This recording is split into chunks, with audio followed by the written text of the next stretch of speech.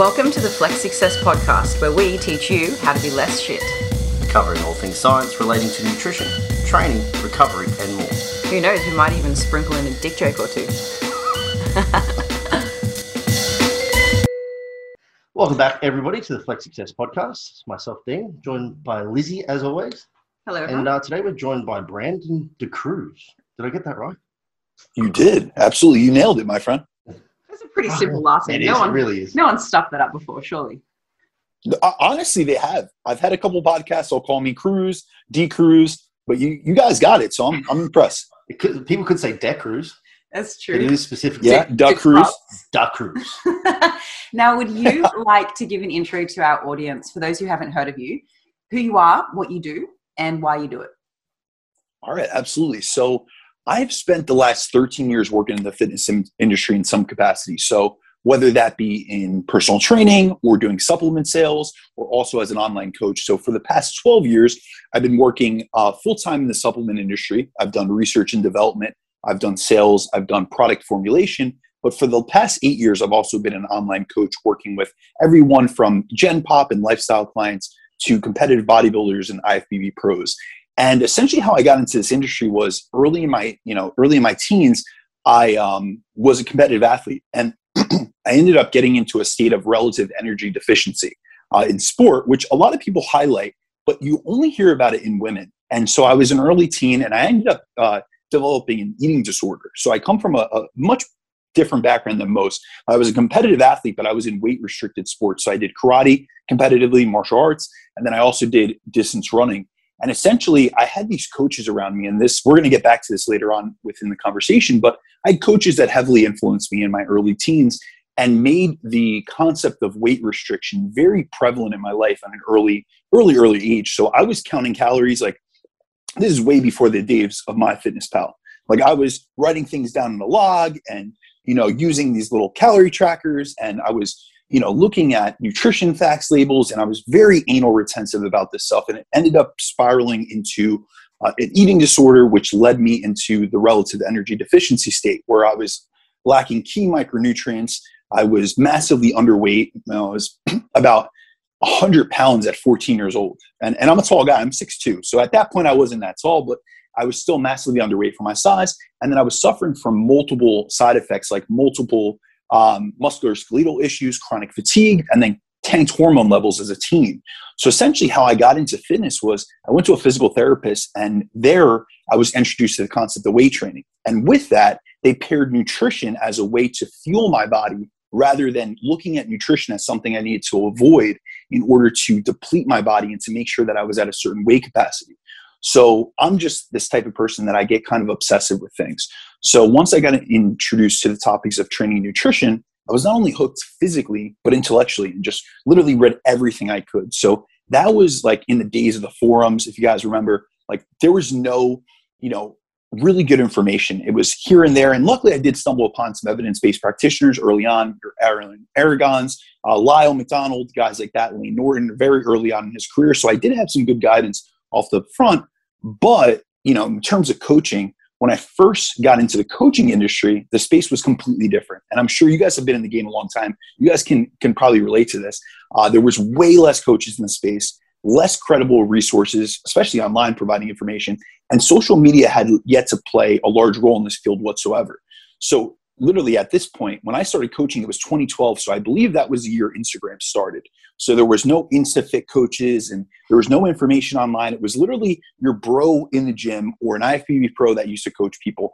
And it was very different than the space that it is now, where you have educated practitioners that have experience, research, and they also have their anecdotal experience within the trenches.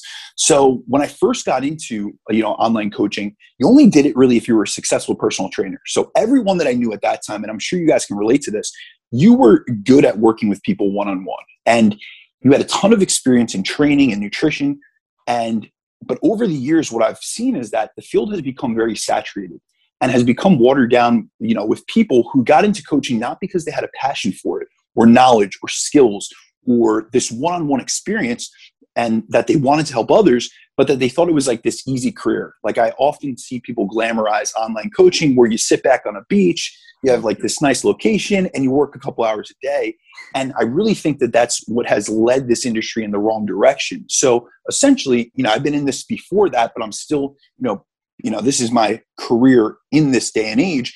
And pretty much my mission is to be able to help my clients achieve their goals of, improving their physiques through building muscle, burning body fat, but in a healthy, sustainable manner where they not only get results that they desire, but they are able to maintain them, because we see that the real issue isn't getting results. So for instance, let's look at fat loss. It's not that people can't lose fat. It's that the recidivism rate is so high, so that we see that within the first year of completing a diet, between 60 and 70% of people regain that weight. Within 2 years, it's 85%. And then within 3 years of losing weight, it's a 95 percentile will have regained all the weight. And out of those 95%, 2/3 or more would have regained either the same amount of weight that they had or more. So it's really this issue where it's the maintenance, it's the sustainability, it's the methods that people are going about, especially in terms of like the health ramifications and the extremes that they're going to, that I kind of have spent my career trying to, kind of go against, because I've competed myself and I've been fucked up by coaches. I've went through the bad experiences, and I've done over 100, professional fitness shoots. I've done over 15 shows, and I've pushed my body to the extremes. And, early on, we weren't being taught by coaches, that we were to do things in moderation. It was an extremist type of sport, whether it be gaining mass where we were pushing excessive amounts of food to build tissue. But very rarely at that time was anyone talking about the drawbacks that come along with that, such as like the insulin resistance, the metabolic syndrome, high triglycerides, all these other things. And at the other, end of the physique continuum, like during fat loss or contest prep phases, we were taught to push as hard as possible to get shredded, but very few people, would speak about the diet-induced metabolic adaptations, including both the physiological and the psychological ramifications that come along with this process. So really my whole intention behind coaching, and really my mission, is I do something what I call a health-centric based model of coaching, where I consider the health of the individual, both physiologically and psychologically, in the process of getting them results, because anyone can get you results in 10 to 12 weeks. And most coaches, you'll see these phenomenal before and afters. You'll see what the person started at and what the person ended at, but you never see an after photo. You never see what happened to that person. And oftentimes we know behind the scenes, because I'm sure you get the same that I do, a lot of clients that are hormonally downregulated, psychologically impacted. These people don't look like that for more than a few days. They go through terrible rebounds. They go through psychological issues. They have, emotional issues with food. And that causes a state in which, we're only seeing these before and afters that them lifestyle and Gen Pop clients want to chase because they see competitors and what they look like, but they're not getting it through their heads that this isn't a sustainable process if you take the same type of approach that these extreme athletes take. So my whole mission in this is, I work with competitors, but I work with also a same amount of lifestyle clients. I really try to get across that a healthy body is a responsive body. And if we use that as the fundamental principle behind coaching and behind our approach to physique enhancement, it'll enhance not only your life, your physique, but your life. As you said, it is a very saturated market now, with so many coaches, countless, and more joining day by day as everyone's moving online. And this is one of the reasons why we wanted to get you on, because you do have the sustainable approach, because you are holistic, because you do care about the client. You don't just care about getting people lean to promote your before and afters. So thank you for being one of the awesome people in the industry instead of after a few bucks. And it's true, the glamorization of sitting on the beach with a laptop. That's what we do. It is not true. When I became a personal trainer, I think I also had a glamorized idea of what it meant to be a personal trainer, and also a rude shock. Well, yeah, it's I think the 100%. The PT world has shifted into, like you said, most of the original online coaches were probably successful person or face-to-face coaches that have just transferred into online. But like you look at the initial PT onslaught of people that come out of a very small course, they're sold the message of you can make a lot of money training people. So they go after the money. Most PTs don't last longer than a year. They find another career. And then the online space is like you can live a lifestyle. But then, there's still terrible coaches. So then they only last a year and then they end up somewhere else. The thing that frustrates me though, in the coaching space is being good at what you do only has a weak relationship with being paid. Whereas being good at marketing has a strong relationship with being paid. So there's lots of shiny 100%. Turds out there and clients that are getting totally fucked up by their coaches. And you even mentioned you had an experience with that. I have too. And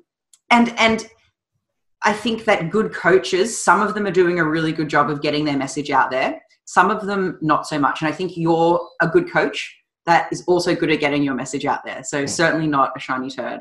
Well, I appreciate that.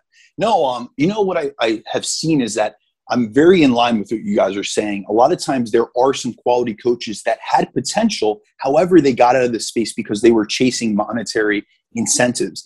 And that's why, like I mentioned earlier, I've kept a career in the supplement industry. And it's at the point where I don't need to. However, I like that security. And I also have a passion for supplements. But I know this is a conversation that both you and I, Dean, have had, where you kept a full-time position within the supplementation industry while you built up your coaching clientele. And that's a good security blanket because at one point, honestly, I go back 8-9 years, we didn't know if this was going to be a career. And I see why a lot of people got into it that had this, this misconception of what it was. But we're at the point where this is a legitimate career. And the unfortunate part, and I try not to get distracted by what other people are doing, only if it affects me. And I do have a lot of clientele that come to me in these really bad situations where they have been messed up by people in the past. But the thing is that they give a bad, rep for our industry. And my biggest thing is one day I think we will be policed and we will have, overseeing bodies. I mean, at least in the United States, I know. And so that'll have ramifications and that'll be a good thing for those that are practicing in the right manner. However, to have to take such an extremist approach and to have people that have literally done this just for the pursuit of monetary, incentives and money, and whether it be exposure via social media, I really believe in that you should chase your passion. And if you're doing something, especially something as impactful as being a health coach, being a health practitioner, your first duty as a coach is to do no harm. And I don't see that a lot in this space. I see a lot of people that when they initially got into fitness, whether it be from like a career aspect or even just a physique enhancement aspect, they usually see it from the lens of like improving their health and fitness. Yet they quickly forget the health and just go right to maximizing either the fitness or their career. And that's because focusing on health isn't sexy. Let's be honest. The before and afters are where it's sexy. So many people within this industry neglect that, but it's the foundation to everything. So when it comes to coaching, in my, opinion, I believe that, we should be putting high priority principles first. So when it comes to nutrition, I sell supplements. I've formulated dozens of supplements on the market, but I'll tell you, when it comes to nutrition, I take a food first approach. And the same thing with bodybuilding, fitness, body comp, coaching in general. When, I look at coaching, I take a health, first approach, so it's all about prioritizing things and realizing that you have a duty. If you're doing this as a career, it should be not only that you have a passion, we all want to get paid. Let's be honest. We have to sustain ourselves. But at the same time, if you're doing something that impacts someone's health, you need to put, that as a priority to do no harm and to ensure that you're doing the best to your ability to ensure that your clients are going to be leaving you better than they came to you. Absolutely. I'm actually, for this reason, for a more regulated industry. Because like if we think of lawyers or doctors or careers that have been around forever, they have tight regulations because we can see that a lawyer or a doctor impacts people's lives in such dramatic ways. And like you said, a coach does that as well. Even you were so heavily impacted by your coaches when you were younger. And 100%. Maybe if there was more regulation, that impact might have been more positive instead of driving you down some eating disorders. Yeah, I think absolutely. I think like it controls the security a little bit. Like it provides the security that the person's at least has started from the foundation up, as opposed to coming in at the top of the funnel and just focusing on how to get leads and how to make money and how to get before and afters. Because like you said, that's not that difficult. Like if you're really shit at it, you just take people's calories away, make them do more work, they get lean. Like that's kind of easy. But like from my university degree, the first thing that we do in the screening process was exactly that, like figure out what the problems are so that you could do no harm. Like that's the first fundamental thing you're taught when you're going through this kind of stuff. Whereas I don't think that's necessarily the case for people that are just using it as a means to an end to make money. Yeah. Yeah, we can think of the do no harm as informed consent. So you're saying to a client, okay, you want to get on stage and get really lean. Just so you know, you're probably going to be tired all the time. You won't be able to get hard. You will have a preoccupation with mental preoccupation with food, like all of these things. Do you consent? Yes, I'm fine with being flaccid for a month. Let's do it. A month? Well, I reckon it might be longer, the poor guys. Yeah, I don't know, guys. I've had some preps that have been much longer than that, unfortunately. My girlfriend can attest. Poor thing.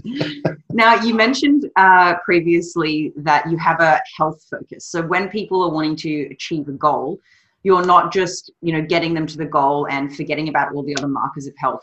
Can you talk to us about, I don't know, maybe like what aspects or markers of health you're looking at and how you go about juggling that?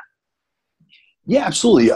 First, I'm going to take a step back and just, speak about why I've put health first, because a lot of times people hear that and they're like, and even clientele, sometimes I'll have a consultation with them and they're like, I've heard some of your podcasts where I see your social media posts and like, I want results. And don't get me wrong, we all want results. So sometimes they get kind of scared when I put health as a priority. But the thing is that I've seen in both myself, and now mind you, I've taken both approaches. I've taken the extremist bodybuilding approaches where I've been coached by the bro bodybuilder that has made me tilapia and greens every meal, and do excessive amounts of cardio and do a lot of things that I'm sure that many that are listening to this podcast can attest to. And then I've seen the impacts that those have had physiologically on my blood work. I've seen the impacts that it's had psychologically, and also just feeling like straight shit.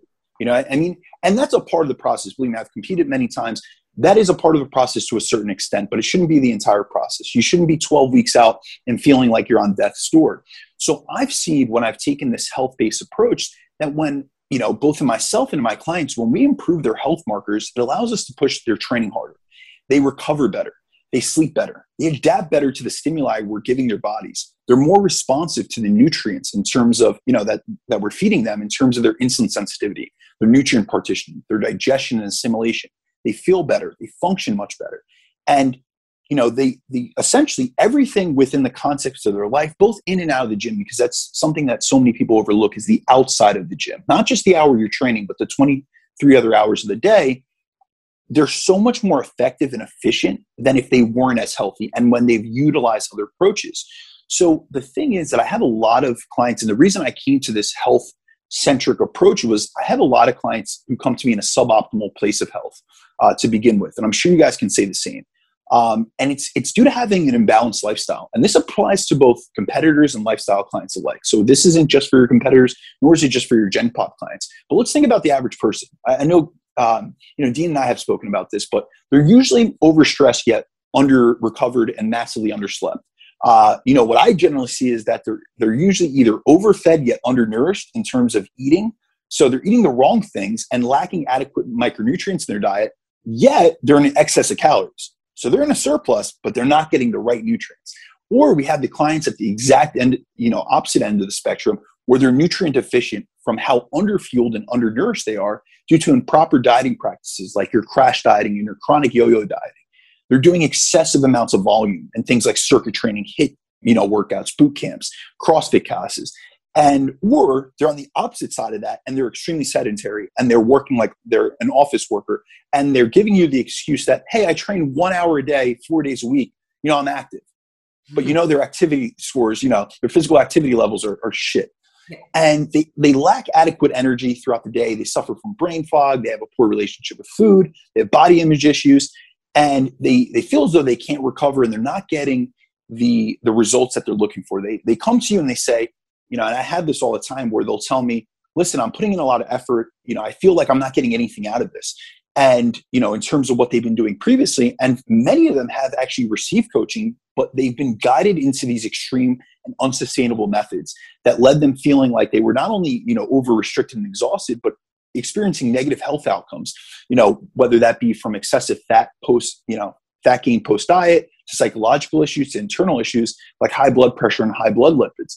So this is why I really started to nail down this health-centric based approach and started looking at more biomarkers, because I wanted to get this gauge and in terms of where are someone coming to me, where are they at? Because a lot of times we assume that, a lot of coaches will assume that a client's a blank slate, and that's not the case. Every single thing that you do, a lot of times people will look at metabolism and they say that's a sum of all the chemical processes in the body, or that is the amount of food that you burn. No, your metabolism is a compilation of everything you've done in your life. It's from the time you were in your mother's womb to the medications that you've taken to, the imbalances that you had, to the stressors, to, yes, your food choices, your activity levels, things of that sort. But it's so much more all encompassing than that.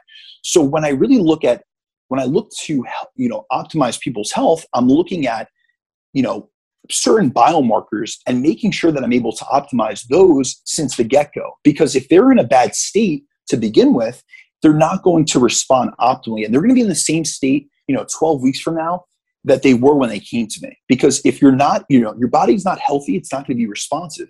So the three things that I look at, or the main things that I look at is I'm looking at both subjective, but I also really like objective data. It's great to get subjective feedback, like how a client feels, how their energy levels are, how their sleep quality is, their recovery capacity, their digestion, stuff like that.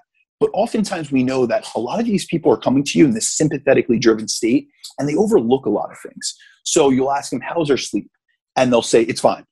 And then you have to get a gauge. And then I'm doing like a perceived recovery score. And literally, little by little, I'm what I call peeling back the layers of the onion. And initially I did that, but I wasn't getting as much detail as I wanted. I would get on phone calls with clients, and in the beginning, they're very, a lot of them are very hesitant to give up information. They feel like, team no sleep, and I got to train every day, and all these things, team no days off. And so that's where I go to objective markers, because that is something that I will have them take a picture if I feel like they're being, inaccurate with their tracking. And I'm able to see things that say, all right, these are either warning signs or we're heading in the right direction. So the three main biomarkers that I track are fasted blood glucose, resting heart rate, and blood pressure. And the reason for those, I do a lot of blood work and stuff, but off the bat, they're really, first of all, they're inexpensive and they're not invasive. You know what I mean? It's something you could do in a span of a few minutes. You have an activity tracker that's going to track your resting heart rate. You have a glucometer, which you can easily do within 30 seconds and get a fasted blood glucose level. And you have a blood pressure monitor. I mean, if you can't work those three things, you shouldn't be in fitness. You know what I mean? If you could do all these other things, you could use MyFitnessPal, and you could track, your macronutrients, and you could track your scale weight, and you could use an app for HRV. You can do these things to ensure that you're in the right state of health. So really, I look at those three things for, a vast, amount of reasons. First and foremost, fasted blood glucose. I use that as a marker for both insulin sensitivity and then nutrient partitioning, which allows me to gauge how a client is responding to their nutrition plan and macronutrient setup. This is especially important for me when we're in an off season, we're pushing calories, because the number one reason for insulin resistance is excessive calorie intake. And a lot of people will point out, they'll say, oh, it's carbohydrate intake. No, it's excessive calorie intake. You can induce insulin resistance. We've seen it in studies with excess saturated fat intake. And then I also use this. A lot of times people will use a biomarker and they'll say, it only gives you one reading. It came up, I was at 98. That just means that I don't have good insulin sensitivity. No, it also shows other things. So I also use this marker to track disruptions in sleep quality and increases in stress, as these are two of the top reasons as to why we see deviations in fasted blood glucose. So I'm using tracking, sheets and things of that sort to see the deviations. I want to track trends. So if I see that a client didn't mark that his sleep was off just because, he was in a rush when he did his check-in, but I noticed that there's a trending upwards in his fasted blood glucose, I'll ask, listen, are you really stressed, or are you underslept? Because those are two main components as to why someone would have higher fasted blood glucose. And then when it comes to fasted blood glucose, I generally try to keep clients between 70 and 84 milligrams per deciliter. And I'm speaking in US units here. I know you guys are in a different, what are you guys in over there? We use nmoles per deciliter. So like our average is, say, somewhere between 4 and 6 fasted. Okay. So the ideal range here would be, on blood work, it's 65 to 99. Now, that's a wide spectrum. And the reason I say that, that's the normal range. But remember, I'm sure it's the same thing over there, is you don't want to be normal. Normal is just a cumulative average of what a sick population has designated or has been designated as a labeling as normal. So for instance, let's look at it like this. For every milligram above an 84 fasted blood glucose level, your risk of becoming a diabetic in the next decade increases by 6%. So for instance, if I had a client come to me and they had a 95 milligram per deciliter blood sugar, so they're 10 points above the optimal range, they're at a 60% increase in the next decade of becoming a diabetic. However, if they went to their doctor, they would say they were normal because they're under 99. So that's the biggest thing. Now, one of the biggest issues with high fasted blood glucose is that it often coincides with that person developing insulin resistance, which would also include having high postprandial blood glucose readings. So it's not just the fasted. A lot of times when you have someone that's chronically elevated in the morning, you'll also see the same thing with their postprandial blood glucose readings, unless that high fasted blood glucose was due to chronic stress. So they're having like cortisol dumps in the morning, or they have dawn phenomenon, or they had, a disrupted sleep pattern. And the biggest issue with that, a lot of people don't realize, they think about, hyperinsulinemia and insulin resistance, but it's not just the fact that you're getting desensitized to insulin. It's also the fact that one of the most inflammatory events we can incur in our body is being in a constant state of postprandial hypoglycemia. So it's that high elevated insulin levels that are causing oxidative stress. So it's more stress upon the body that's wearing down on other systems besides just your pancreas and beta cells. So I noticed that a lot of times in our industry, people do this a reductionist approach where they'll isolate variables. They'll say, oh, well, fasted blood glucose, that's just your pancreas. You don't want to become a diabetic, so keep that in range. But it's also correlating to cardiovascular disease. It's correlating to high blood pressure and renal function. So it's all these multifaceted things that they cross each other. And so this is why I'm very passionate about looking at trends and addressing issues proactively rather than reactively. Because in the US, to be honest with you, unless you're over a 99 milligram per deciliter blood sugar reading twice, you're not going to be labeled as pre-diabetic, and your GP is not even going to say anything. And we know that diabetes cuts down on the average life expectancy by 10 to 13 years. So it's something that if you're already elevated beyond that 84 milligrams per deciliter, we want to do something about that, Yeah, it's very similar here in regards to practitioner intervention. Like, I'll have clients that will come back. I first met them and their blood pressure is 135 or whatever. And it's like, yeah, but that's been like that now for like the last 6 months. My doctor says it's stable. Like, it's stable at bad. Stable hypertension is the problem. Like, now let me ask you, because they just changed the range in the US. What is your range for healthy? We're still 120 over 80 here. Okay, so just to give you a reference point, because we are becoming a sicker and sicker population in the US, recently, as of this past year, 2020, the American standard value was raised to 130 over 80. But this is literally just due to our population being sick, which raised the mean average. However, if we look just in the early 2000s, the healthy average was 115 over 80. So it's like these things have slowly trended up, and they're saying, hey, this is healthy. But the thing is that your cardiovascular risk doubles with each increase of 20 over 10 millimole. So for instance, we went from 115 being the healthy to now 130. Well, if you're at 135, you have doubled your cardiovascular risk. So that's a huge thing that we gotta keep, aware of. And that's why I believe in taking this proactive approach and maybe like more of what people would label a holistic or functional approach, because unfortunately, I don't know how it is with you guys. The average GP spends 7 to 11 minutes in the US with a client or with a patient. And that's where we have to come in. And that's why I always say, we're not only, online physique coaches, we're not only body composition coaches, we're health coaches, we're health practitioners. And that's where the do no harm thing comes into play. If a GP isn't taking care of them and they're not, evaluating and they're not tracking these markers, someone has to step in. Because we can't just, a lot of times, and that's where it comes back to my bodybuilding days. It's like we put our heads in the sand and we hide from things and we want to avoid them.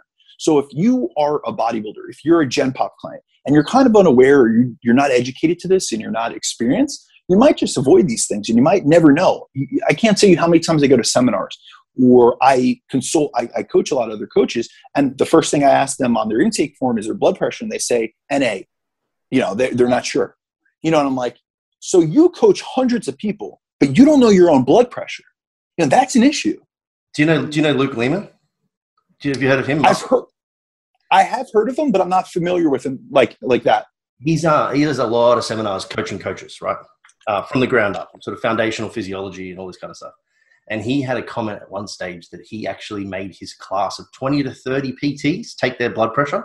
And I think there was less than 5 that were within a reference range. And he was like, but was Luke standing over him? He was like, you motherfuckers need to sort your shit out. But that's the thing. There's a commonality there. And it's like the pot calling the kettle black. It's like we're supposed to be, think about it. As coaches, we should be the walking representation of what our clients should be looking to do within their lives. We should be, and I'm not saying I'm a beacon of health. I've had my health complications. I've went through these things personally.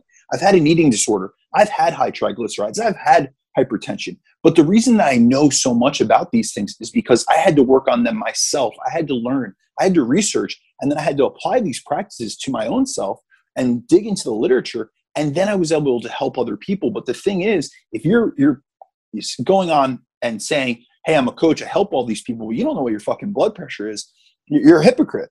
Yeah.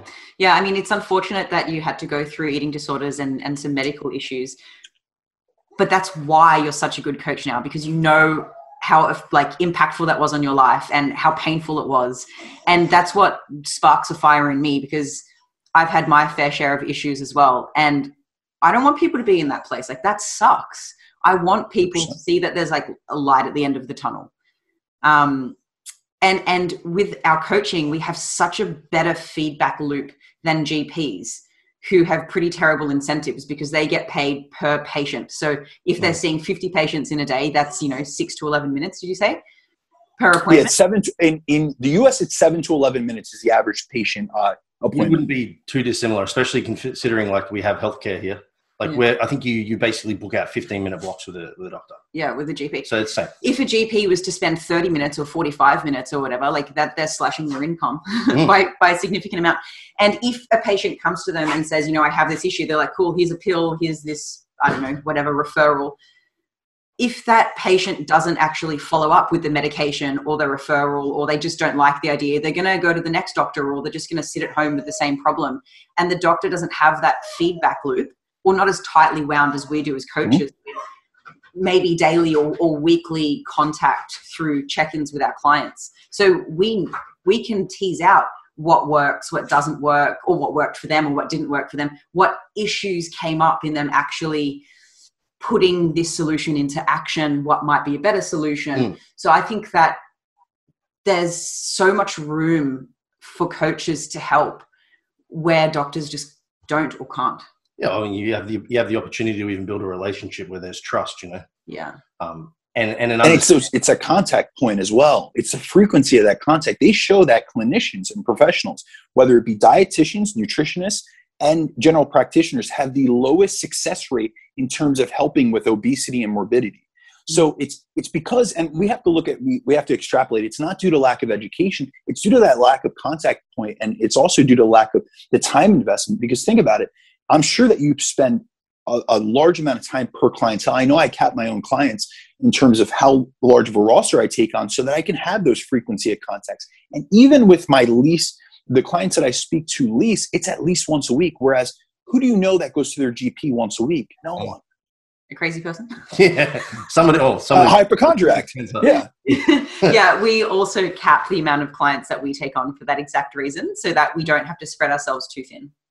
Yeah, I think that comes obviously from a good place too, because I honestly don't think I would enjoy it. Like part of the coaching incentive to me is having an impact, and also ensuring, like, because I specifically just focus on contest prep. So like I am taking people as far away from the healthiest points as possible, but still in the healthiest manner possible.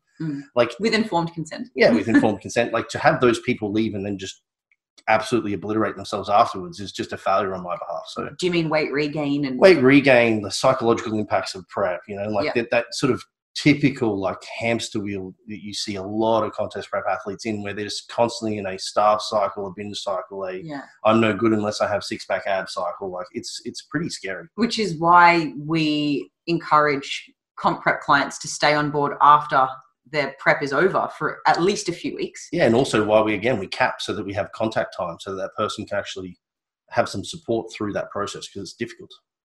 Yeah, 100%. I do a very similar approach, but I also do the same thing in terms of I do a primer phase with any competitor that I take on. I will not take on someone for prep just for prep. And that's just based on my own experience, having worked with so many competitors over the years. A lot of times you'll have someone that just wants to jump into the process. And listen, if I don't know your body, I can't guarantee you being ready in 12 or 16 weeks. Or, sometimes people have this, logical fallacy where they think they're going to be ready in 8 weeks. And that they have so much more to peel off. And it's like, I want to do a primer phase because within my primer phase, I'm looking at all these health metrics. I'm looking at your resting heart rate. I'm looking at your blood pressure. I'm looking at your blood glucose. We're improving upon all of those. I'm improving upon your conditioning. I'm improving upon all these values, as well as getting to know you as a client. I'm getting to know you physiologically, so internally, but I'm also getting to know you psychologically. I'm learning about your habits, your behaviors, also your predispositions. So if you have binge restrict tendencies, if you have a poor relationship with food, if you have some misconceptions about food, or you have, you were guided in maybe not the best manner previously. You look at things through this black and white context. It's good and bad foods, on diet foods or off diet foods. I need to know that stuff before we jump into this process because, Dean, like you said, bodybuilding isn't inherently healthy, but you could do it in a healthier manner. I'll never say to someone, when we get 4 weeks out, all bets are off, man. Health is going to take a little bit of a backslide. I'm going to make sure that you are in a safe position, but there are some, I prep IFBB pros that have competed at the Olympia level. So, in men's physique at least. And, to bring them to that level takes an air of extremism because everyone else, you can't show up with a knife to a gunfight. However, I'm checking their values and I'm making sure immediately after we're going right into a health phase. And it isn't this, let's chase an anabolic rebound and keep pushing drugs and doing things that physiologically your body does not want to do. There is no anabolic rebound except for fat regain. So it's like, it's about being the informed consent. It's about doing things in the most optimal way possible and being able to guide your clients both physically in terms of the instructions that you give them, but also from the psychological aspect, being able to be there and say, listen, I understand. And Lizzie, like you hit on previously, it's unfortunate I had to go through these things. People will say that. But I actually, looking back retrospectively, hindsight's always 20/20. I'm so glad that I had bad experiences. I'm so glad that I worked with shitty coaches.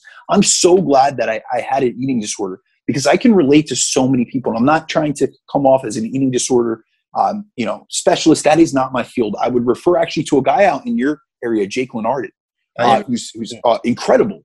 So I would refer out to other people in that capacity. And when I have people that come to me with eating disorders, I refer them out, and I do have people that I consult with in that regard. However, it's good that just from a relatability standpoint, just like Dean, you've been on stage, you push yourself to the extreme of your body. I can always tell my clients, listen, I've been in the trenches. I understand what you're going through. So I've been there. I've pushed myself to this capacity. And I would never ask someone to do something that I wasn't willing to do.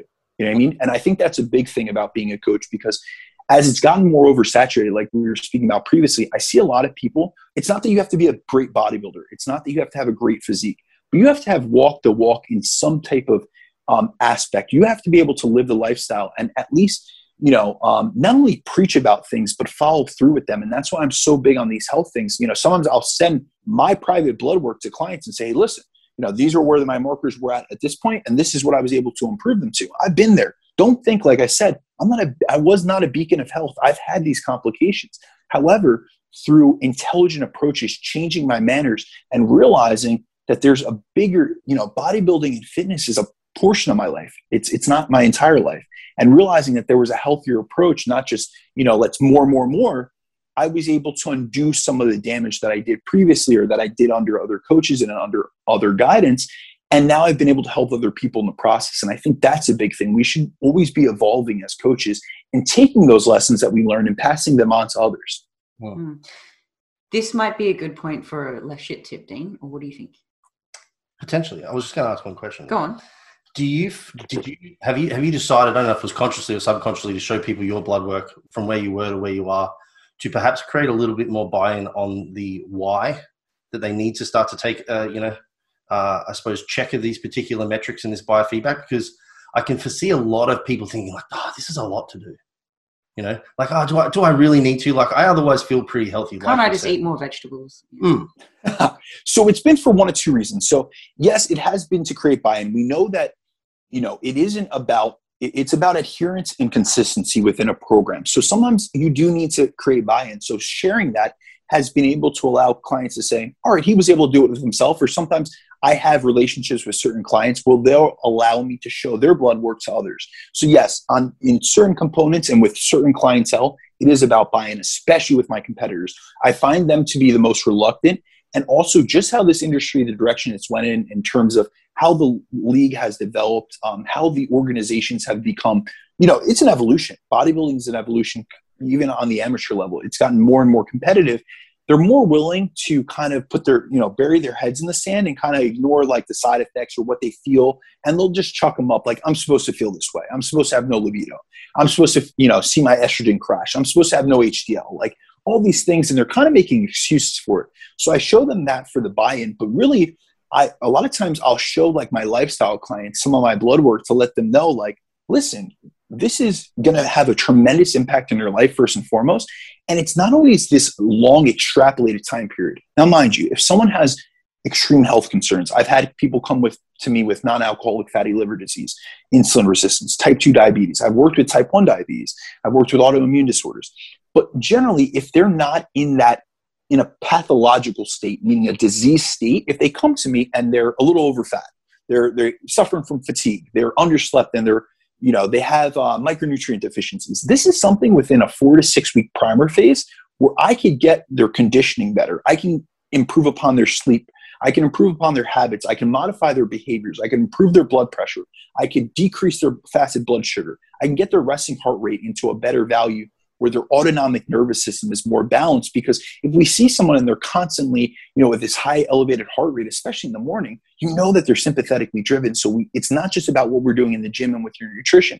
It's about that 24-hour period and how we're managing your lifestyle. So a lot of times I'm telling them it's not only to create buy-in to the program, what they need to do, but it's also to show them the importance of it's not just the X's. I always tell my clients, coaching isn't about the X's and O's of macros and nutrition or the sets and reps of training. It's about the entire construction of your lifestyle. Because a lot of times when someone comes to you for coaching, they're only looking for body composition change. They only care about the training and nutrition. That's only that's only a few hours out of our day.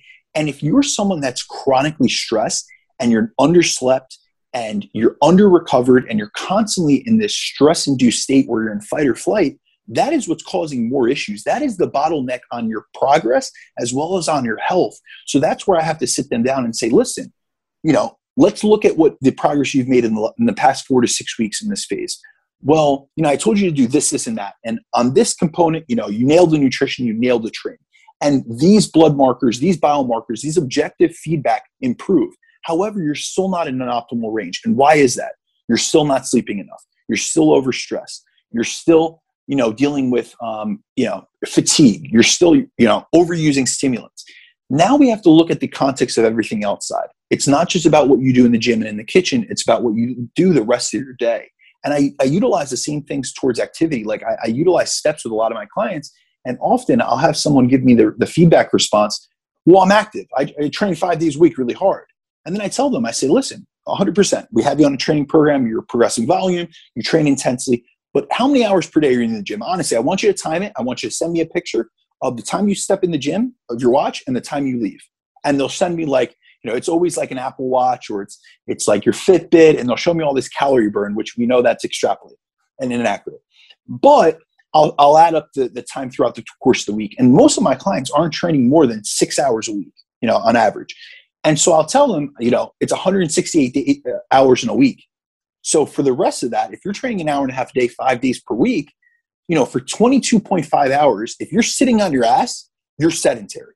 Oh. It doesn't matter what you did in the gym. And we know that. We see that actually in studies where they've done what are called challenge tests, where they'll take someone and they'll put them at sedentary levels of activity.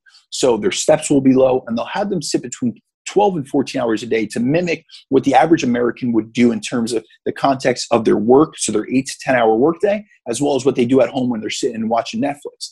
And then at the end of a 3 to 4 day period, they'll have them do an hour all-out aerobic test on a treadmill. And the next day they'll administer a challenge test, and sometimes it's a mix. But generally it'll either be like a high carbohydrate meal or a high fat meal. And sometimes they'll mix them both, and it's high carb and high fat. And we see that when you're at lower levels of activity in terms of steps, you are going to be less likely to be able to clear that. You're going to have lower insulin sensitivity. You're going to have a higher essentially difficulty clearing the lipids from your blood. And they've actually done tests where they'll utilize different step counts. So 2,500 steps, 5,000 steps and 8,500 steps. And the level at which those side effects were not seen were at 8,500 steps per day. And this isn't with doing cardio. It was with general activity throughout the day. So we have to realize it's not just about what you do in the gym, just like when it's improving health markers, it's not just about what you're doing with your training and your nutrition. It's also your stress management throughout the day. It's taking this sustainable, all-encompassing approach. This is exactly why I moved away from being a personal trainer to being a coach. Because as a personal trainer, you're working with someone for their 1 hour session and they can't figure out, they're working so hard in their PT session. Why is it they're not getting these results? But as a coach, we can look at all of these things and we know that our body is this interconnected web of everything that we do and eat and see and think. And that's what I love about coaching. Holistic. Can I use the word holistic without people picturing like a salt lamp and palm reading? It is funny how that is transferred into that. All of a sudden, if it's holistic, it has to be yoga and it has to be crunchy. Yeah, exactly right. Absolutely. Now, the tagline of our podcast is how to be less shit. So either as like a summary or maybe one take-home point from today, what would you like to see people do in order to be less shit? I would like people not only to prioritize their health, but also from a mental perspective, realize that more is not always more. In this industry, we had this misunderstanding, this misconception that more is always better. More training volume, more drugs, more cardio, more of a deficit. A lot of people, they're under this misconception that if a little worked, more will give them a better result. And that's not always the case. And what I really come back to with that is if I just we know about allostatic load, or the total stress bucket that you can handle. If you're in a stressed state, if I was to give you more, like you're stressed at work, if I was to give you, and I tell this to clients often, if I was to give you more and more assignments, despite the fact that you might make more money, do you think that would be worth it from your ability to manage that stress? And often they'll say, well, if I was overloaded and I was already backed up and I wasn't able to see my family and I'm already not sleeping, they feel overwhelmed. And I often say that's how your body is perceiving those added stimuli. So if you're someone that you're overdoing it in terms of training volume and you're always pushing these different aspects, we have to realize that training nutrition is a stressor and your body perceives it as such. And although we could all look at training, believe me, I love training. I love dieting. However, a lot of people will look at that as their outlet, but in reality, it's a form of stress. So really my whole thing coming back to things is being willing to do less, but thinking about things like this. Value consistency more than intensity. Value quality more than quantity. It's all about being selective in how you do things and maximizing and getting the most out of those things. So that would be my biggest, be less shit tip. Stop doing fucking more and thinking it's giving you returns if you're not getting anything back. You're utilizing more time, but you're getting less results per unit of time. Yeah. I love that. I love that so much. Sure. Get that and print it on a t-shirt for me. I'll make everyone read it. Hey, you. Can you give me some advice? Now, we have a couple of short questions for you. First one being... I got to tell you, just to interrupt, I'm nervous about these. I've heard the type of shit you guys ask. We do not do this in the States, so I'm going to preface this for anyone listening. But let's go. Liz decided to go off the cuff today too, so you can get anything. We're going to ask you a would you rather question, and normally we have a card game where we pick a card out of a hat, but one's being picked out of my brain today, and it may be nasty. Let's do it. We'll see. I don't know. No, but the first one is something worth sharing. Do you have like a favorite habit or a book or a store or something that you'd like to share with our audience? Yeah, honestly, a book that I'm big into habit, habit formation, essentially swapping out habits, and I'm big into behavior modification. So one piece or one book that I always recommend, I've gifted it a lot, is Atomic Habits by James Clear. So I'm sure you guys have heard of that book. It's phenomenal. He's a guy in the States, he's phenomenal. So that's one piece of advice. If someone out there has not read that and they're looking to change their life, even if it's you get one thing out of that book, I always tell people that could be something that changes your life, because your habits, you are the sum total of your habits. So anything that you want to change in your life for the positive will balance on your habits and the improvement upon them that you make. But also the things holding you back in your life are generally a reflection of the habits that are holding you back. So that's a big thing. And then the other thing that I would share just from a personal thing is bookend routines, having a morning routine and having a nightly routine. And now I have a pretty intricate one. I'm not going to go into detail because it's going to take the rest of the podcast, but just having something that you have as a goal when you wake up and something that you bookend the night and that you have this routine. And the reason I say this is that life is hectic. We all encounter stresses and unexpected things. I told you guys tonight, I wasn't even able to get on the computer because we had a car accident right by my house and I lost internet. You never know what's going to happen throughout the course of the day, but you can control how you start your day and how you end your day. And I think if you're able to nail those two processes, how you get up in the morning, I always encourage my clients to be proactive rather than reactive. Don't look at social media. Don't look at your phone. Do something. I have an educational podcast or an educational lecture that I already have queued on my laptop that I play as soon as I wake up, just so I can absorb some stuff. I spend the first 2 hours devoted to my own education and to my own development because I work 2 jobs and the rest of my day is going to be hectic. If I don't get it in then, I'm going to be thinking about it the whole day. So do something for yourself, pour into your cup in the beginning of the day. And then before you go to bed, do something de-stressing, whether that's box breathing, whether that is journaling, whether that's a brain dump, whether that's reading. It doesn't matter what it is. It could be yoga. It could be meditative. We could get really crunchy with this shit. It doesn't matter what it is, but do something for yourself at the beginning and the end of your day and bookend those routines so that those are your constants. Those are your anchors in life and throughout the course of your day. It doesn't matter what else happens throughout the day. You have accomplished 2 big things within your day every single day if you start your day and end your day in a specific fashion. So is there going to be some game changers if people aren't doing that already? Absolutely. No question. Yeah. And not to, we can't forget that having a good bookend helps people get to sleep faster and have better quality of sleep, which affects so many things: cravings, energy management, concentration, mood, so many things. 100%.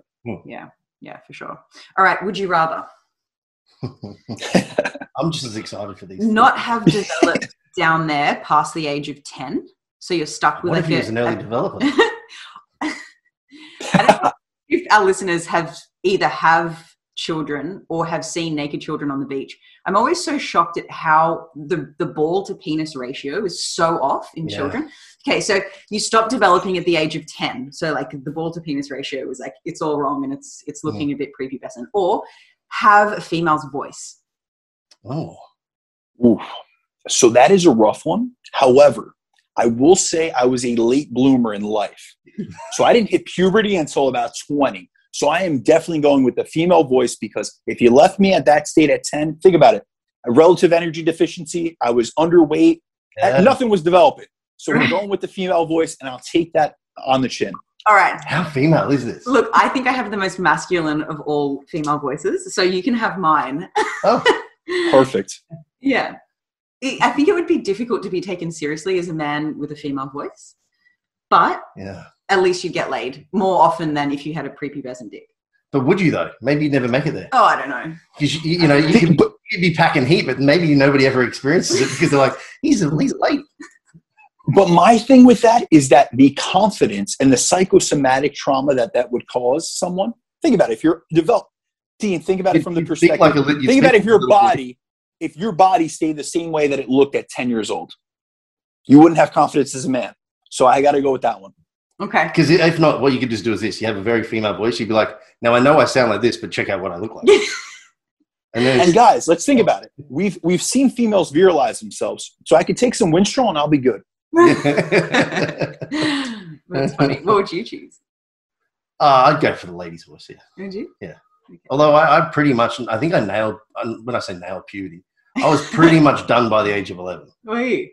Like my feet, I was telling somebody the other day, my feet were a size 9 US in grade 7 when I was 12, and they're only a 10.5 now. Bizarre. They told me I was going to have size 14 feet, but it was literally that in grade 6, I just went, pop, and then it just stopped. So Dean, hear this out. I'm the exact opposite of you. I had a size 7.5 or 8 at 10 years old. I'm a 14 now. Yeah, wow.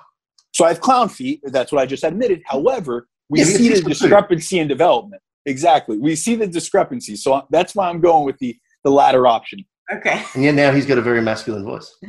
Yes. And not even test has helped me except for growing this beard. I know. I remember when we first met, I begged you to grow a beard, and it was this patchy excuse of a beard. I had all of 6 whiskers on each side of my chin. Yeah.